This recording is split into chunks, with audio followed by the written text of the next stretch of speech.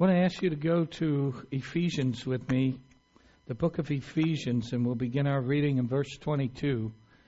Ephesians chapter 4, verse 22. I didn't tell you what chapter. Ephesians 4, 22. You were taught with regard to your former way of life to put off your old self, which is being corrupted by its deceitful desires, and to be made new in the attitude of your minds, and to put on the new self, created to be like God in true righteousness and holiness. Therefore, each of you must put off falsehood and speak truthfully to his neighbor, for we are all members of one body. In your anger, do not sin. Do not let the sun go down while you are still angry, and do not give the devil a foothold. He who has been stealing must steal no longer, but must work, doing something useful with his own hands, that he may have something to share with those in need. Do not let any unwholesome talk come out of your mouths, but only what is helpful for building others up according to their needs, that it may benefit those who listen. And do not grieve the Holy Spirit of God, with whom you were sealed for the day of redemption. Get rid of all bitterness, rage, and anger, brawling and slander, along with every form of malice. Be kind and compassionate to one another, forgiving each other, just as in Christ God forgave you. May the Lord add His blessing to the reading of His Word today. On my list of places to go before I die, on my bucket list, is Yellowstone National Park out in Wyoming. I want to go there. One of the things that Yellowstone is famous for is geysers. I've never seen a geyser before in person, but in that park there are about 300 geysers. And of course the most well-known one is known as Old Faithful. It's what's known as a cone geyser. I don't know what that particularly means, but it's a cone geyser, and it was the first geyser in the park to receive a name. It is so named because it erupts in predictable intervals, an average of 90 minutes per day. Every 90 minutes, roughly every 90 minutes, this thing is erupting. And eruptions can shoot out between 3,700 and 8,400 U.S. gallons of boiling water. And it can reach a height between 106 to 185 feet in the air. And an eruption averages between a minute and a half to 5 minutes with Old Faithful. The average height of an eruption is 145 feet. And, of course, the highest one was 185 feet that I mentioned a moment ago. One day I want to go there. I'd like to go to Yellowstone because I know it's a beautiful place, and I would like to see geysers erupting. I'm sure that on a clear, sunny, warm day, it's a beautiful sight to see that happening.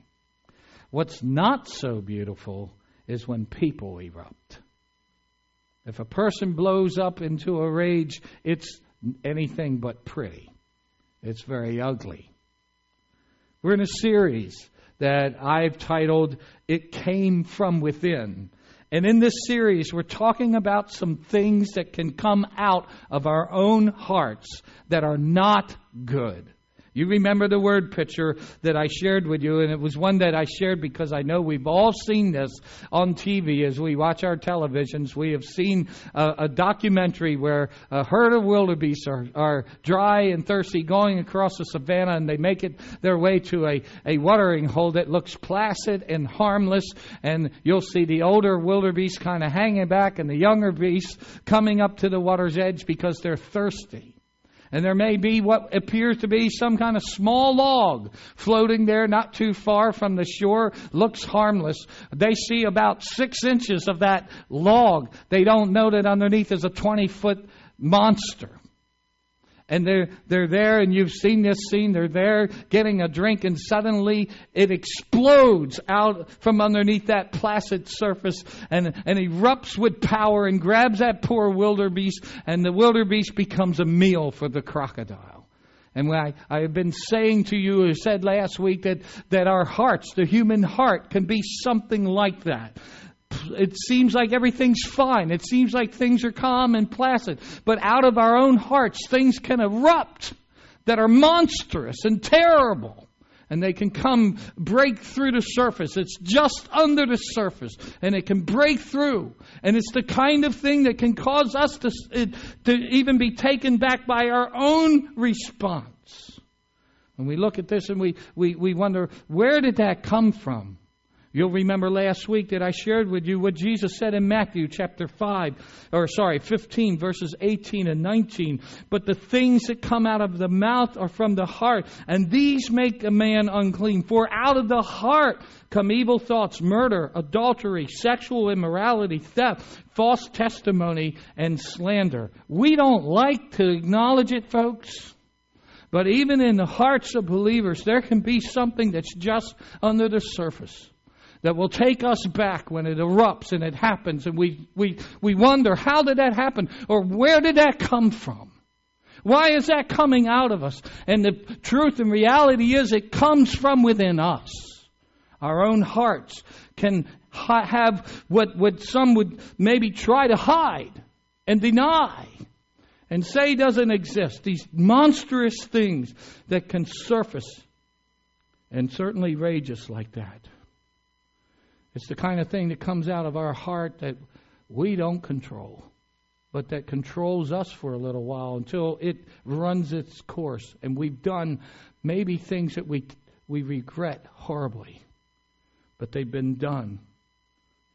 Once rage surfaces, it pretty much runs its course until it subsides. Rage is anger out of control. And I'll tell you that today a lot of people populate our prisons and our jails today because of an act of rage, of evil, out of control anger that drove them to do something that right now they very much regret doing. And it was because they lost it. It was because something emerged from within their own heart and they lost control. And sadly, a fit of rage changed everything.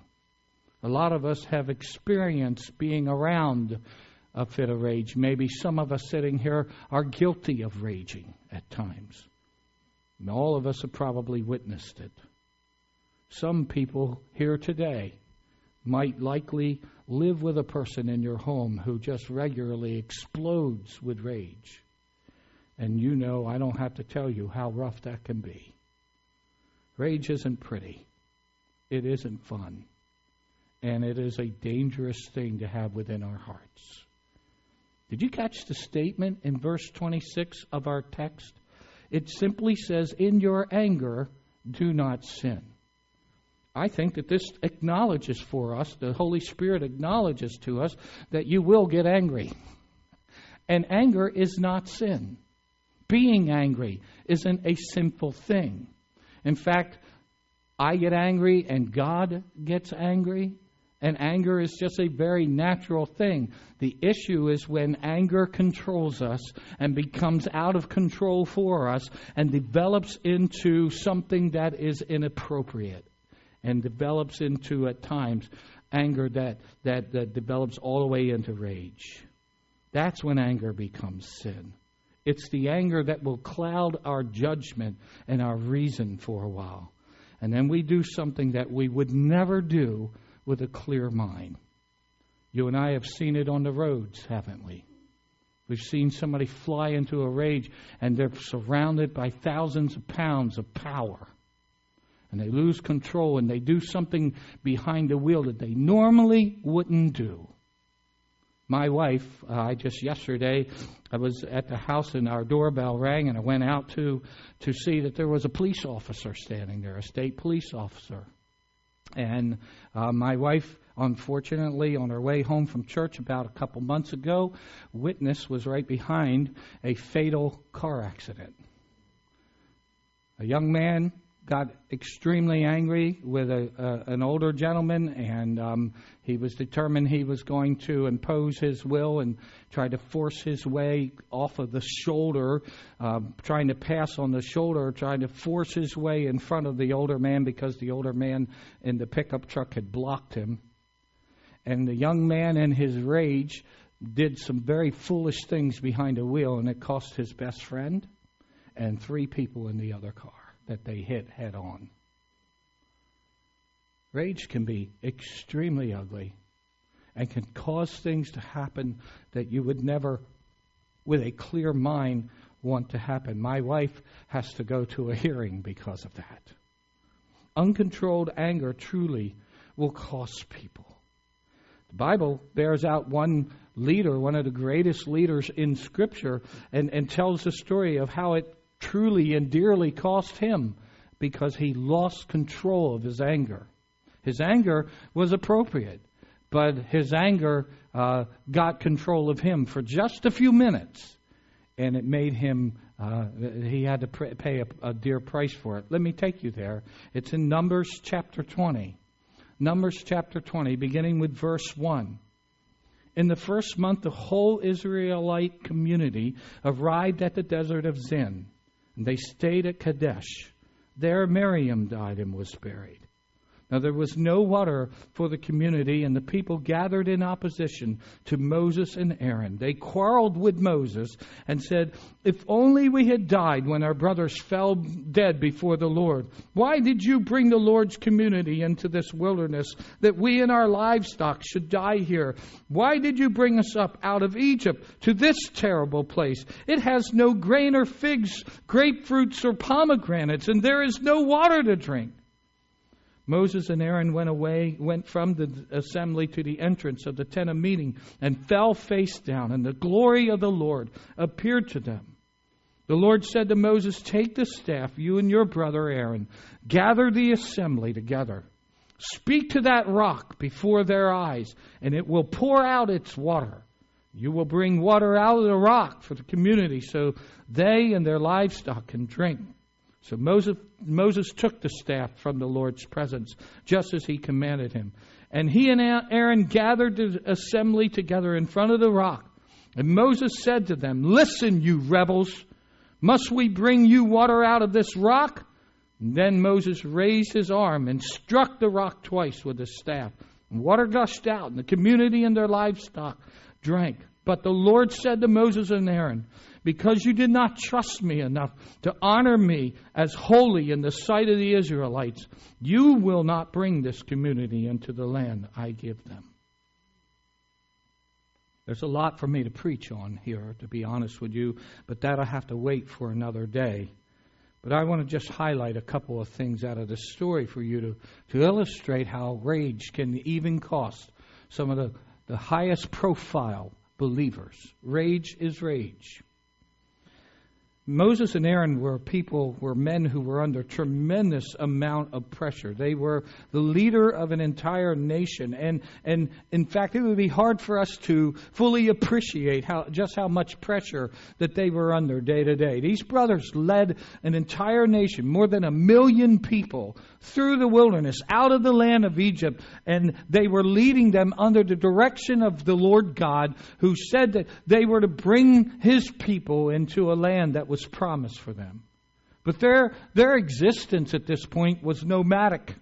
They traveled in mass together. And so over 1 million people, with elderly people and children and livestock and all of the logistics of carrying your earthly possessions from place to place. They would go to a place for a while. They would set camp up. They would establish themselves in that area for a little while, and then they would be instructed to move on, and they would follow that. And they had been on the move for a long time, and they came finally to a place called the desert of Zin. And it was a true desert. This is a place that's very barren and does not have a lot of vegetation. It's very barren, and there was no water in this place. It's harsh.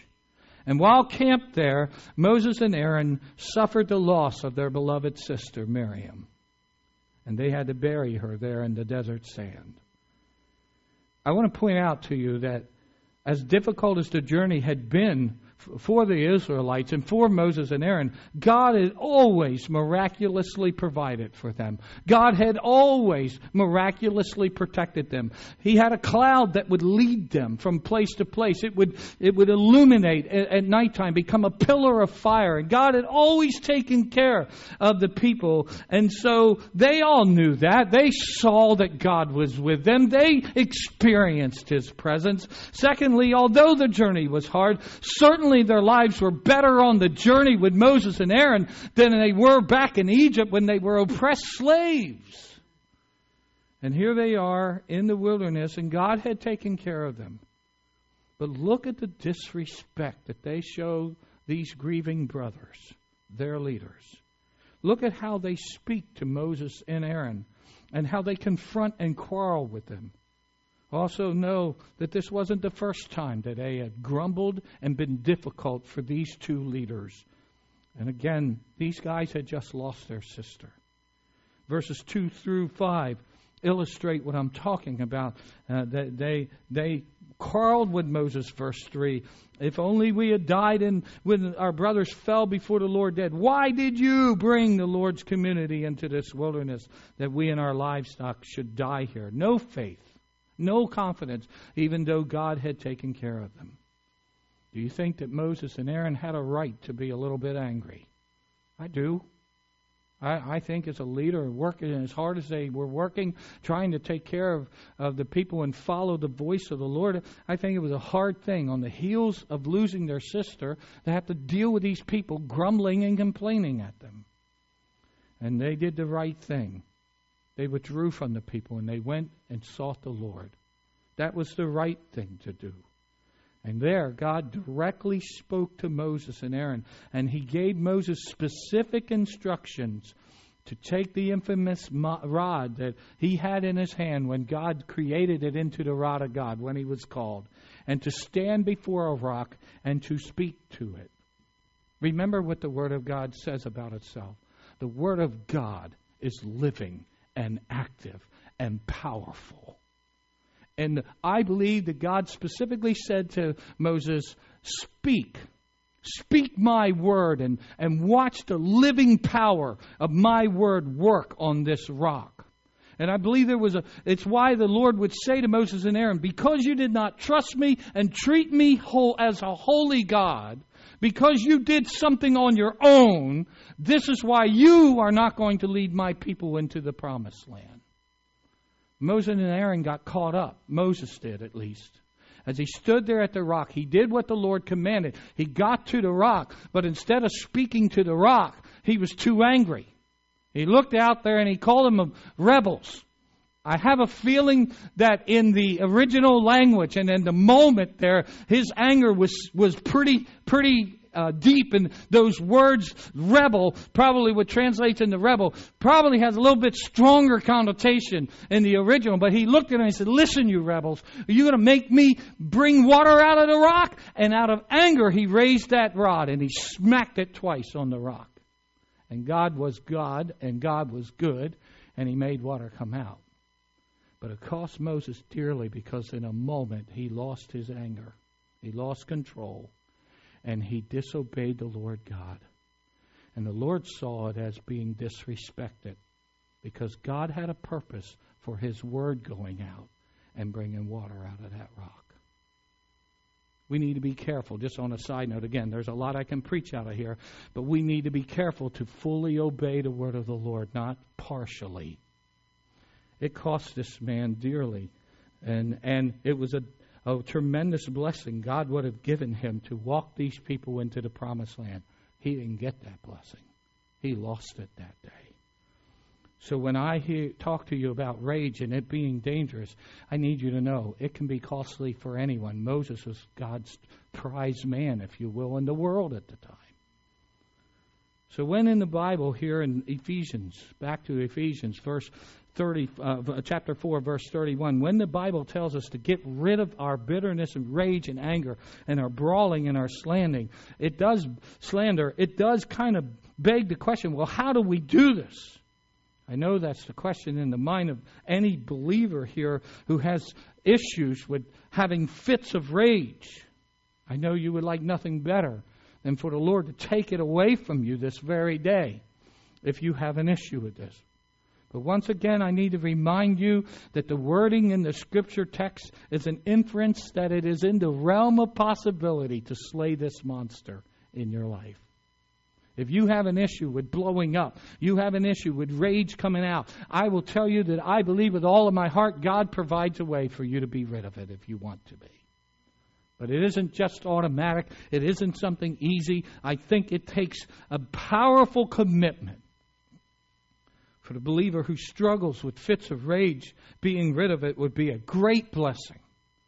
Remember, when we first started looking at these things that come from within, we did say that slaying them will not ever be easy. It usually takes a true commitment on our part. Rage is certainly no exception to that. I have no doubt if every preacher in our denomination were tasked one day with the assignment of helping people, preaching sermons, to get rage, to deal with rage and to slay this monster of rage, probably each preacher would have a different approach. Here is mine. I'm going to just use the little saying, get ready, get set, go. And I'm going to share with you what I think we can do with God's help to rid ourselves of rage. First, get ready. For any of you who do have eruptions, please take a few moments right now while you're nice and calm and think about this issue in your life. Think about all the embarrassment it has caused you. Think about all of the damage it has done for you personally when you have blown it and just gotten so mad. Hasn't it cost you? Think about how it affects others around you.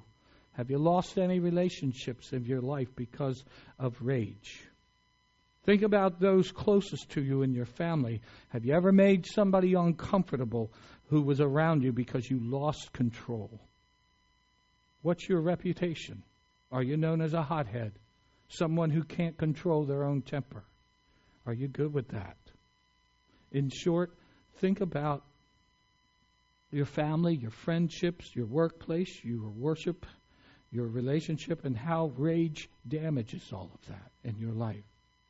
If after thinking about this for a few moments you're fine with it, then I would just suggest you take a little siesta while I finish this sermon. But if you are at a place in your life where you don't want this, where you feel like this is not for God's person, and I would just ask you and I would challenge you, then get ready. Get ready to do what is necessary to slay this thing in your life. Get ready to confront it and stop denying it and stop acting as if it isn't a big issue in your life and that it doesn't cause problems for you and your Lord. Get ready to fight for control of your temper. Get ready to fight the dark forces that exploit you, and they know your low frustration point, and they know how to kind of work you up. Get ready to come to a place where you're willing to battle. Come to the point where you're sincerely wanting to resolve this issue in your heart and not be caught up in a fit of rage ever again. I would suggest to you that you can't do this until you get to the point where you're tired enough of the hurt and the harm that it has done for you and the hurt and the harm that has been inflicted on others. You will never rid yourself of this until you get ready before God and say, okay, I'm ready for this to be done in my life. I'm ready for rage to die in my life. So get ready. Get set. I want to challenge you to get set. Get your heart set. Get your mind set. Once you have a firm choice, once you said, I'm ready to do this, once you have made that, and you're ready now to do something about it, bring it to the Lord in humble prayer and get your heart set.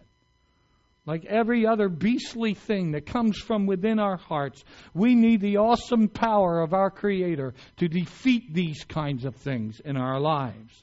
When you try it on your own, it doesn't work. I can remember how I have struggled in the past with just getting really angry, and a fit of rage would come out of me, and I will promise you, counting to 10 didn't help me.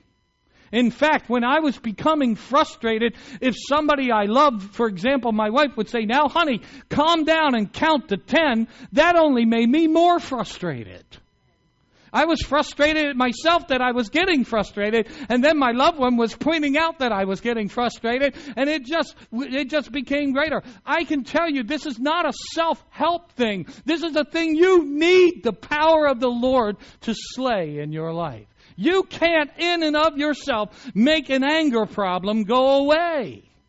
It's not going to happen. So I say to you, get ready, or get set, I should say, by getting before God and make yourself as humble as a little child and say, I know on my own I'm going to do it again. I'm going to hurt somebody and I have no control, but I hate this in my life. I hate this.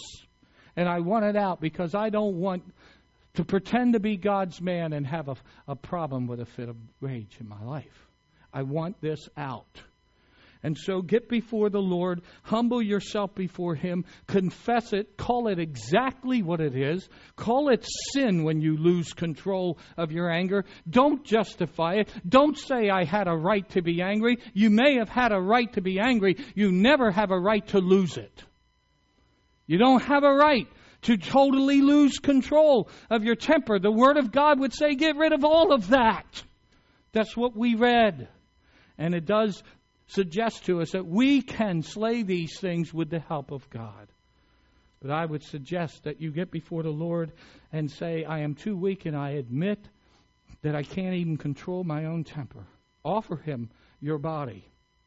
Offer Him yourself. And ask Him to cleanse you from all evil and unrighteousness. Romans 12, 1 and 2. Therefore I urge you, brothers, in the view of all of God's mercy, to offer your bodies as living sacrifices, holy and pleasing to God. And this is your spiritual act of worship. Do not conform any longer to the pattern of this world, but be transformed by the renewing of your mind. Then you'll be able to test and approve what God's will is, His good, pleasing, and perfect will. Listen, you can't go at this thing using the rationale of people in the world. Because you see, people in the world think that there are times when it is perfectly fitting to fly into a rage. I'm telling you that according to God's economy and God's way, kingdom and God's way of seeing things, rage is sin. It's never a holy or a righteous thing to fly into a rage. And so I would suggest to you, offer yourself up to Him. Ask Him to sanctify. That is a biblical word meaning just to make you holy and put you aside for holy purposes. Ask Him to give you the power of the Holy Spirit to overcome this. Does this sound like preacher-ese to you? Sound like something you've heard before? Before you reject this and turn me off, let me ask you to consider the hold that rage has had on you and how many times it has controlled you. Do you think you need the cleansing power of the Holy Spirit in your heart in order to loosen this thing's grip in your life? Do you think you need the power of the Holy Spirit to change you and change the way you see things and anoint you to fight this battle and overcome? Do you think you need His wisdom to lead you to know how to fight your own rage? I do. I need Him in order to overcome. Take this thing earnestly to God, my friends. Set your heart right. Get your mindset. Put on the whole armor of God and get ready to wage war. That's the only way we will win. When we acknowledge to God our need of Him. And then go. Once you have made up your mind to rid yourself of rage and gain control of your temper. And once you have gotten really set by seeking the Lord God, then go forward with a plan to fight the battle. And again, I'm going to say to you that these monsters don't die with one blow. You're going to have challenges to overcome this rage in your life. But keep seeking, keep going. Don't give up. Don't say, it's just the way I'm made and I can't help it. God made me this way. I'm a hothead. What can I say? Don't do that. Don't cop out. Fight the battle until you win. Let God give you victory. And He is willing to do that. And again, I'm not trying to give you just a bunch of preachers' platitudes here. But that's what it takes. It takes a commitment to say, I'm not satisfied with this in my heart. I want it gone. And I'm not going to excuse it away and say, oh well. You can't do that if you want to truly live the way that God would have you to live. One of the features of rage is that it's reactionary. And so one of the things that is helpful is to challenge yourself, don't react. I've had to say that to myself sometimes as a pastor when somebody has been very upset with me and gotten really close to my face and started telling me that I was a sham and a fake and a blah, blah, blah, blah, and they're really angry. And I've had to say to myself in my head, don't react. Don't react. Just stand there. Don't react. Because if I reacted the way I wanted to, I'd punch them. And that's not right. That's not of God. A preacher can't be punching anybody.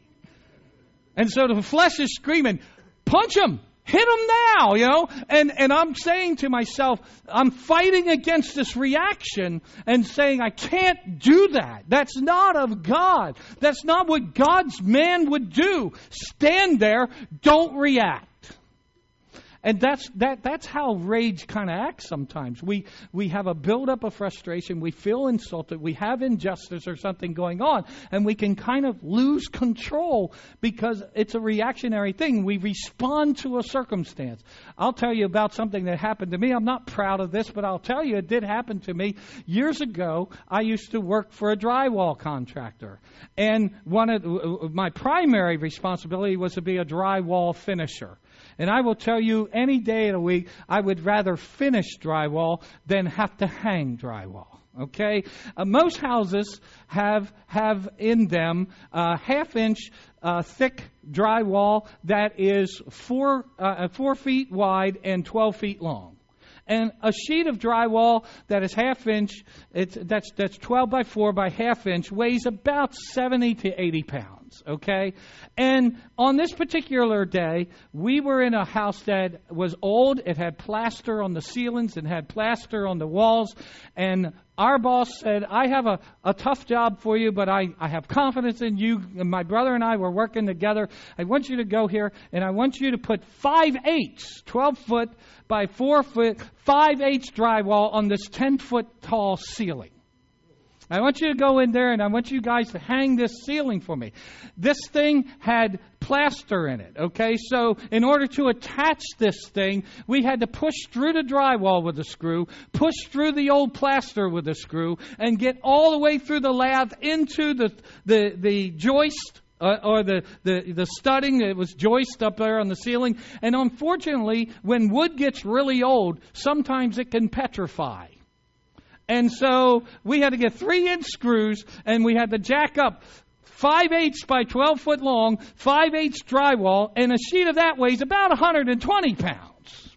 And so my brother and I are jacking this thing up, and of course you got to glue it first, and then you're trying to hold it. You're using a screw gun. You're trying to run a big long screw in, which will bend when it hits something really hard at times. So often I would start all the way up, and I'm pushing with all of my might. This stuff is not going easily. And I'm shaking, I'm pushing so hard. And every once in a while, it would bend. And then I'd have to get the screw out. And did you know that when you put enough friction on a screw, it gets really hot? And it can burn your hand. I found that out that day. It was about 90 degrees. I'm up on stilts. I have them jacked as high as I can. But the ceiling was high enough that I still had to raise my hand to get the thing to the height. I couldn't just hold it with my head. I was the one measuring and calling out numbers. There was nothing square in the house. And so I would have to measure. And then my brother would cut it. And somehow between the numbers that came out of my mouth, his brain and the reading and the cutting, it would sometimes come out wrong. And he was cutting it wrong, in my opinion. And so I was getting annoyed at him. I was tired. He would finish cutting. He would bring it to me. I'd take half of it. He'd climb up a bench. We'd try to put it up there, and when it didn't fit, and I said, because it happened too many times, we had to take it back down and recut it, and I was getting frustrated. And we're working along. Yeah, you can't tell, right? We're working along on this day, and it's not going well. It's not going fast. I'm very particular. I want it to look good. It was not looking good. I was getting really annoyed. And I was saying the numbers to my brother. Now, that's 122 and a half. Do you have it this time? That kind of thing. And he says, I can understand you, So he and I are sniping. Neither one of us is happy with the other. He's convinced I don't know how to read a rule. I'm convinced he's a moron, and so we're really upset. And we had been working for a while, and we got this one sheet after it had to come back down with glue on the back of it. Got it fixed. We got it up there. I'm holding this thing up, and I'm trying to get these screws in through this hardwood. I finally got a couple screws to hold the weight. My brother shifted the board. It broke loose. It fell on my head. And I lost it. I went into a rage. And I punched the drywall as hard as I could hit it up to the ceiling, and I started screaming at my brother, "Put screws in this!" And I'm just like, I called him a moron to his face, and I was just furious. Well, when this thing happened, instead of my brother being angry at me, he lost it and fell off the bench laughing at me. I'm saying, "Get up! Come!" And I'm screaming at him, "You're stupid for laughing. Get up here!" I lost it. We finally finished the job, and I'm driving home, and the Holy Spirit began to talk to me and say, "Ken, that's not how God's man acts." I know it was frustrating. You failed the test. And you got in a rage at your brother. And you said some things to him that you shouldn't have said. It's a good thing he didn't take it personally. And I apologized to my brother, and I acknowledged to him. And can I tell you, if you have a fit of rage, the very least you can do, without any qualifiers, I could have said, "Well, Alex, if you didn't shift the drywall, it wouldn't have fallen on my head." I could have brought my qualifiers. I just needed to say, "Whatever happened, Alex, what I did was absolutely wrong. And I am so sorry to you. You're my brother. And I called you a moron, and I know better than that." I say, "I'm so sorry. I offended you." I didn't make excuses. I didn't say I was hot. I was tired. Because you can't. If you want to slaughter the beast of rage, you have to own it. And you have to say, "This is what I did." And I apologized to him. Of course, I got before God, and I said, "God, I don't want this to happen to me," because it was funny that day. But when I fly off in a fit of rage, it's not so funny in other circumstances. And that's how people get hurt. And that's how you do damage to yourself, to others. I don't want rage in my life. And the Bible tells us that we can rid ourselves of it. And I believe that with all of my heart. I believe that that's what God can do. I would challenge you to seek the Lord God with all of your heart if you have issues with anger, and ask God to remove this from you as you work with Him, the Holy Spirit. This whole series that we will be traveling through is about dealing with monstrous things that come out of our own hearts. And the point of it, the end game for me, is to draw closer to our Heavenly Father. As we rid ourselves of things that are offensive to God, it is a sign to Him that we are drawing closer to Him because we love Him. And it matters. Does it matter to you that God is troubled with rage in your life? You can rid yourself of it with God's help. You don't have to be a hothead. You don't have to rationalize it away. You don't have to be like the one person that told me the reason I fly off the handle is because I'm a redhead. What's being a redhead have to do with getting angry all the time? And that's exactly what this lady told me. The reason I get so mad all the time is I'm a redhead. That's the way I was made. No. I said, well, I have Spanish blood in me. Should I say that that's why I get mad all the time? What is that? So anyway, our end game needs to be, if it isn't, to be closer to God. And today, I'm serving the Lord's Supper, which Jesus established for His followers to share as a way to remember all that He has done. It's appropriate this weekend to remember what sacrifices were made so that we have freedoms in our country. That's an appropriate thing.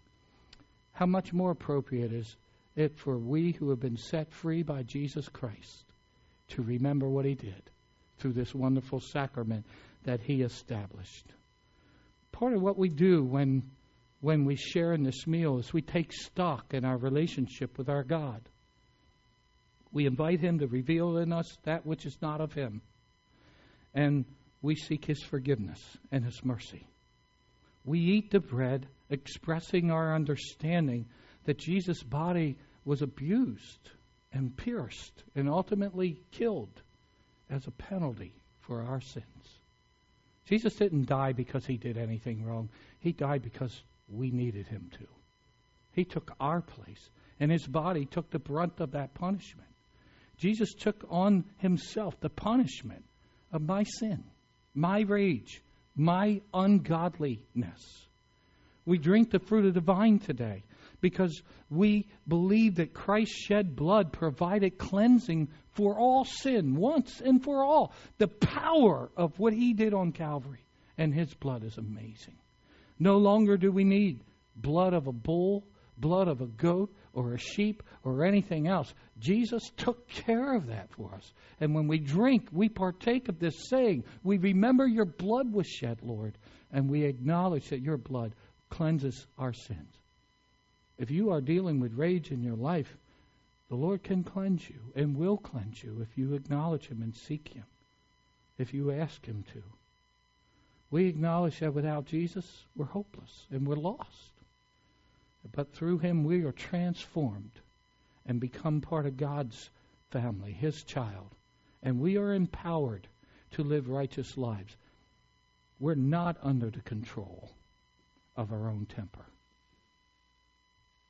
We have control because God gives us victory. And you need to know you can rid yourself of this ugly monster in your life. It can happen. You have to believe and trust in God.